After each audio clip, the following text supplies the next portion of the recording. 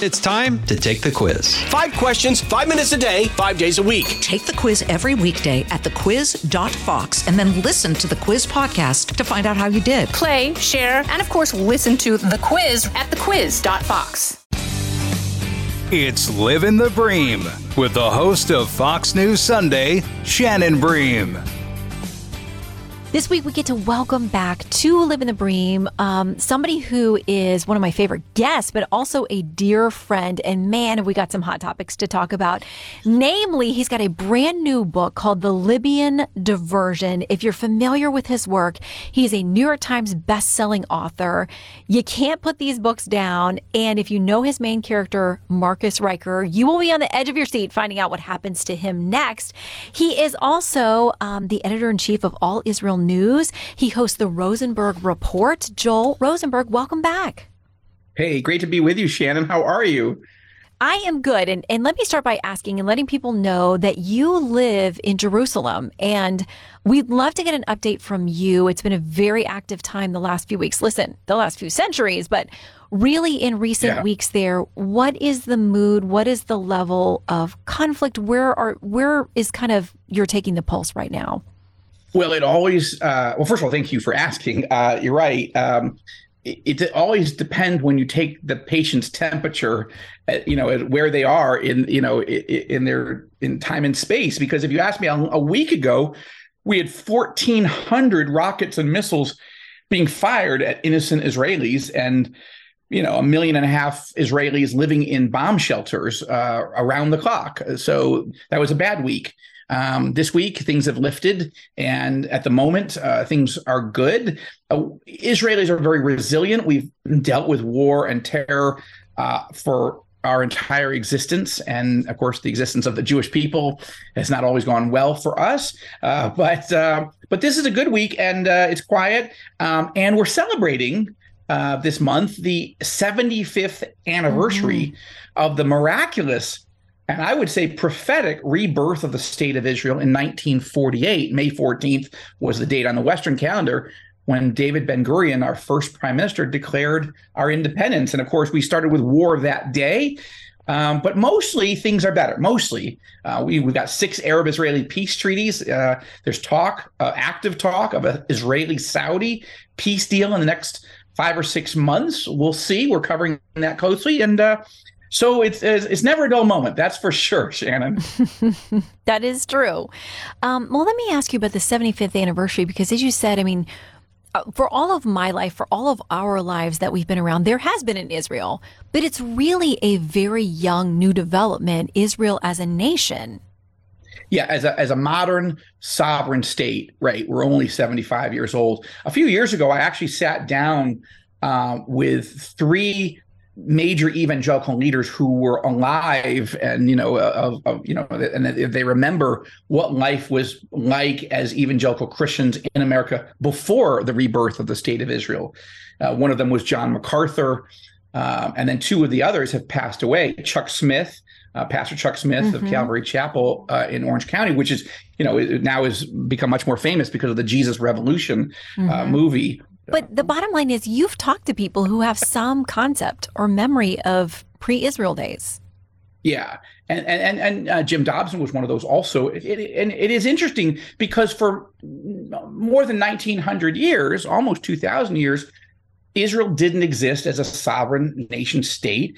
And most people in the world, including most of our church fathers, for those of us that are Christians, they didn't actually believe the Bible prophecies were literal when it came to that God would literally bring the Jewish people back from exile to resettle in the Holy Land, that he would literally make the deserts bloom and literally rebuild the ancient ruins and literally give Israel once again a sovereign nation state.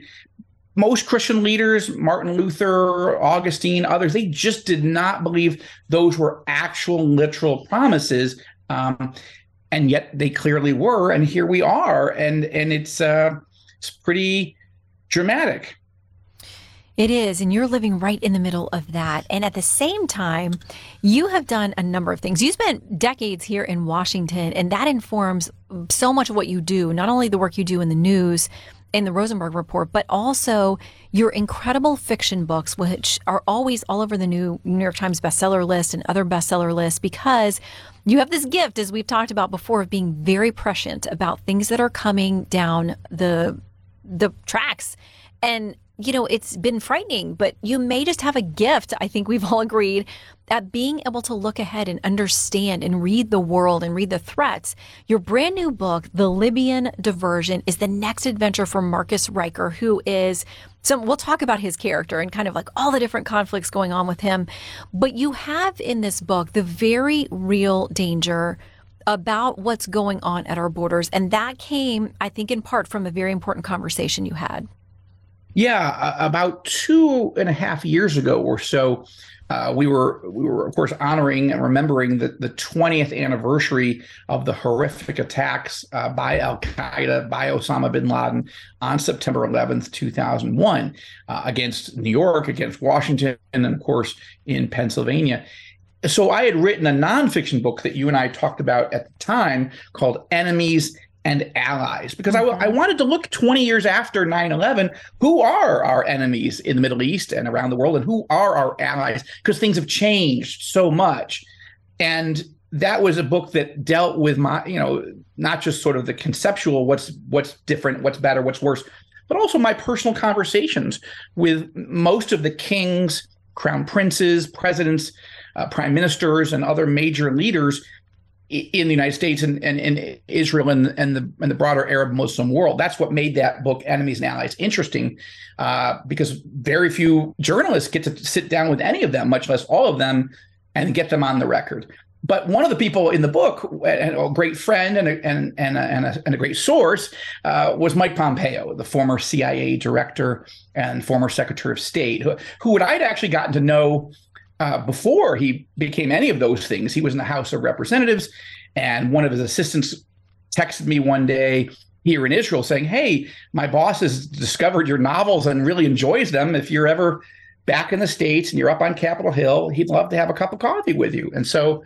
I took them up on that offer, and we became friends. So who knew, right, that he would emerge as a CIA director and Secretary of State? So he was a source on the record for Enemies and Allies.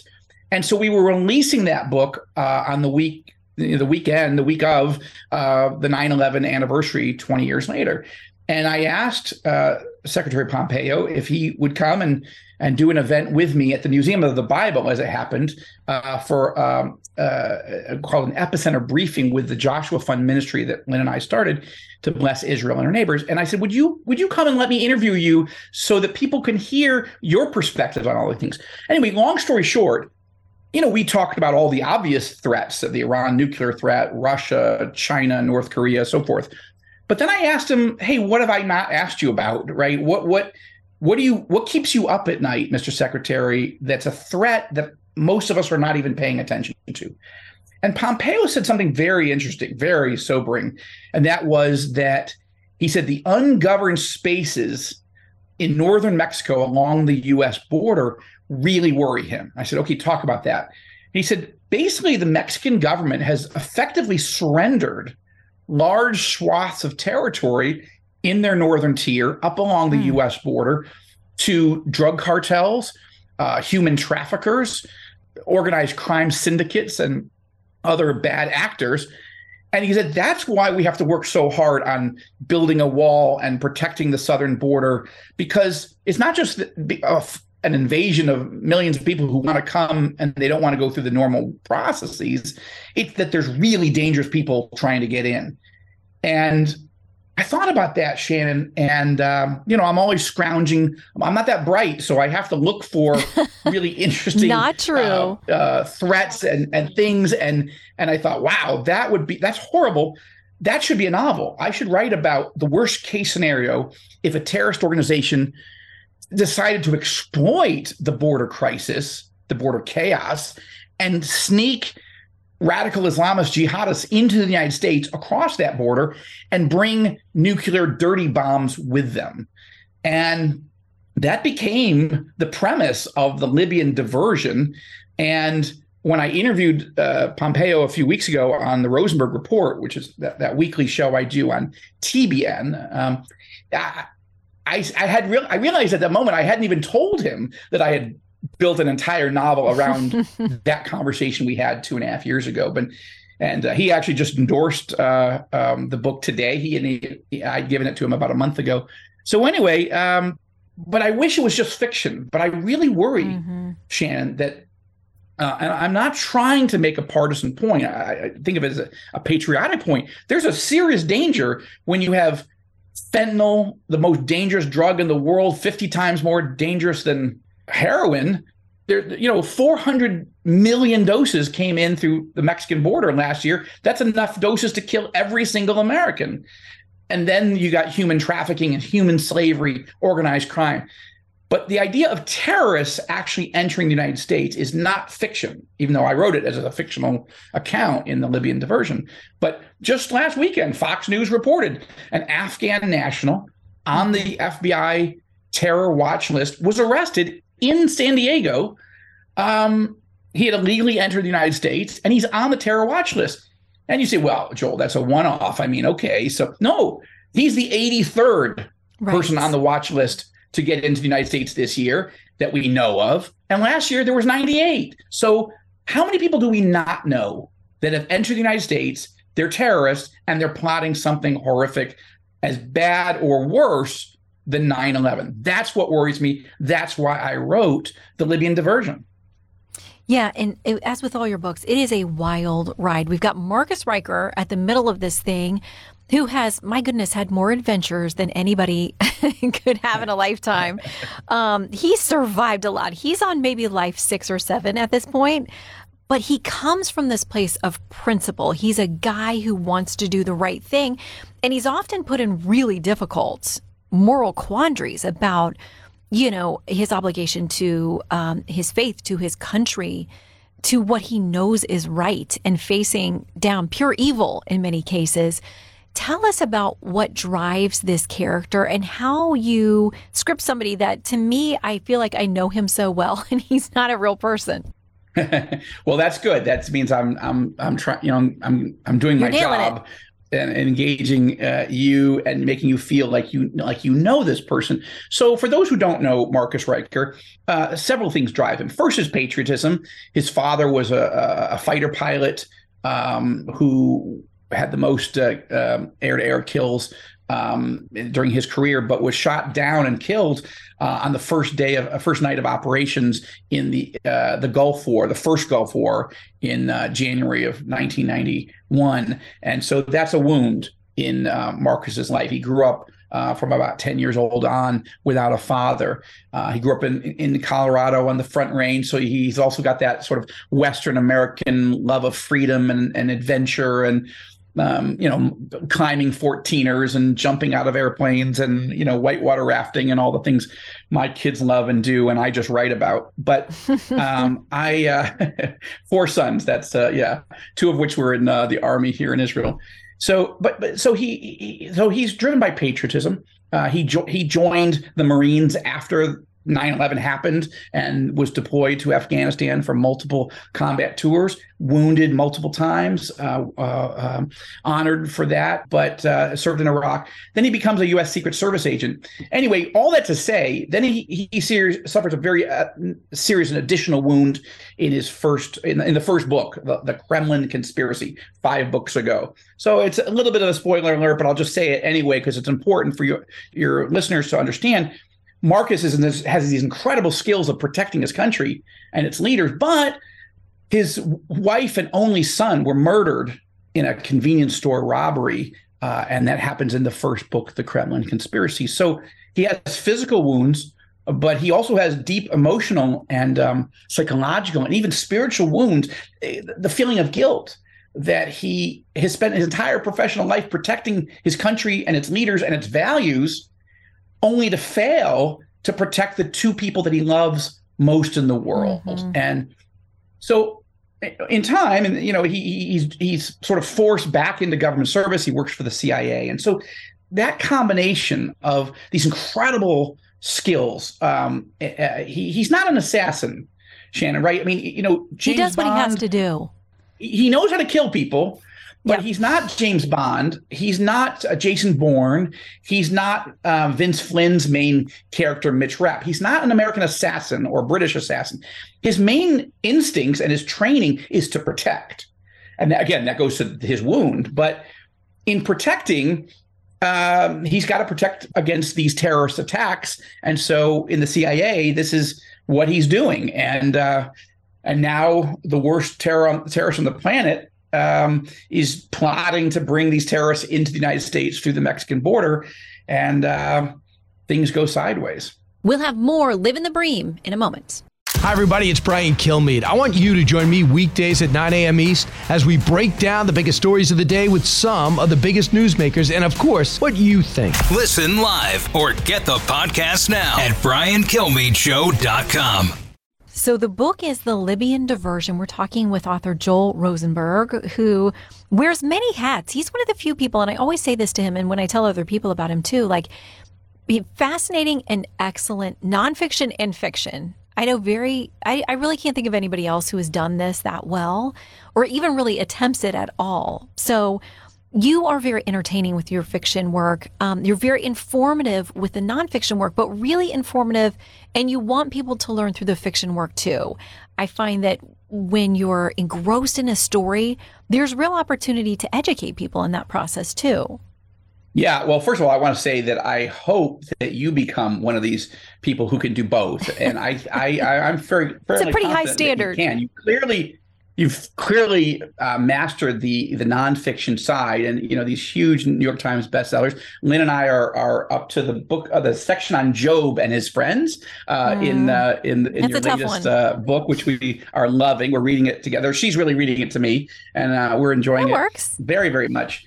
And I want to see you become a fiction writer also. But as I teased you when I had you on the Rosenberg Report to talk about your new book, I said, look, I've always told my journalist friends, look, it's not unethical to write fake news. That's totally fine as long as you own it. There is a job for it, and it's called being a novelist. Exactly. That's what I do mostly, right? Mm-hmm. I write these scenarios that feel like they're ripped out of today's or tomorrow's headlines, but they're not, and I pray that they never will be. But I also have a passion about the things, the issues that I write about, and that's why I can't just write novels. It would be better for my health and my sanity if that's all I did, because running the only English language digital news agency run by Christians for the world's Christians, although Muslims and Jews read all Israel news also, that adds a whole level of additional work. That's one full-time job. That's probably 10 full-time jobs, just that. Yeah. And then add a weekly primetime television show, the Rosenberg Report. That is insane. And it's exhausting. But the reason I can't just write novels is because then I'd only get to talk about what I care about one season, one book tour a year. And there's way too much going on to not try to build teams of additional media platforms. So that is those are the things I care about. And I love using fiction to not just to educate, but also to entertain. If I don't entertain you, then why are you reading it? I mean, nobody likes to read something that's made up. All right. It's a weird job to write a novel, because why would someone spend $28 and several days of their precious time, to read something that's not true? And, why does King Abdullah of Jordan read my novels? I don't know. He has a pretty important day job, right? Mm-hmm. Why does the Crown Prince of Saudi Arabia or the Vice President of the United States, former Pence or Pompeo, the fact that there are 5 million books in print means that regular, normal, ordinary, extraordinary people are reading it. I love that. But when world leaders, the Canadian Prime Minister, Stephen Harper, are reading my books, then that really forces me to take my game up. Mm-hmm. But it also means, how do you do that? They would not be spending several days reading my op-eds, okay, or speeches. I've got to create something that's unique and special and can compete with anything that's out there on the New York Times bestseller list. And that's hard. Not as hard as other jobs, but it's not easy. It is not. And yet you do it again and again and again. And we are the beneficiaries of that. Again, the book is The Libyan Diversion. It's out now. Joel, how can people connect with you, find the book, all those good things? Sure. Well, they can certainly come to my website, joelrosenberg.com, joelrosenberg.com. And that's the sort of Grand Central Station. You can find all Israel news. You can find the Rosenberg Report websites with that also. And you can find all the books. But, you could just go on Amazon and get it, or Barnes & Noble, or walk into, any of your favorite independent bookstores or chain stores. Libyan Diversion's out in hardcover, but also in ebook. And I love to read books by not reading them. I just don't have time to cover every book that I love. So I download them on my phone. I happen to use the Audible app from Amazon. And that's a great way, I find, especially for guys, but also professional women who they don't have extra time, but they're driving, or they're on the bus or the train, or they're just going to pick up, get gas or pick up the kids or whatever, and that or running, and they find that listening to a book is a great way to do it. So that's the way I love to absorb these types of books, and it's available in that way. The problem is when you get where you're going, you don't want to get out of the car or turn off the phone because you're caught up with Marcus Riker and his latest death-defying scenario. So thank you for the entertainment. Thank you for the education in the process and all the work that you do, Joel. We are grateful for you and that you share our talents with all of us. And thank you for coming back to Live in the Bream. Congratulations on the Libyan diversion. Well, thank you so much, Shannon. And I want to thank you for that. You and Sheldon are living the Bream, literally. And and also because I would put you in the same category of Rush Limbaugh. Nobody has been more interested or supportive in the media of my books. Now, Rush is in heaven, so I'm grateful. He's looking down on you. Covering, yeah, absolutely. And he was such a boost for my career. But yeah, you've had me on in various ways over the many years, 10, 12 years. I've lost track. So thank you very much for your friendship, most importantly, but also your passion for these books and wanting to share them with others. I appreciate that very much. I so know does Lynn. They'll be greatly entertained and blessed. So yes, I am happy to count myself as a friend and as a fan. So Joel, let's do this again soon. God bless you. Thank you so much, Hannah.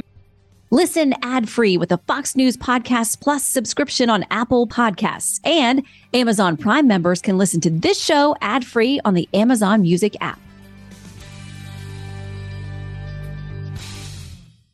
Kudlow on Fox Business is now on the go for podcast fans. Get key interviews with the biggest business newsmakers of the day. The Kudlow podcast will be available on the go after the show every weekday at foxbusinesspodcasts.com or wherever you download your favorite podcasts.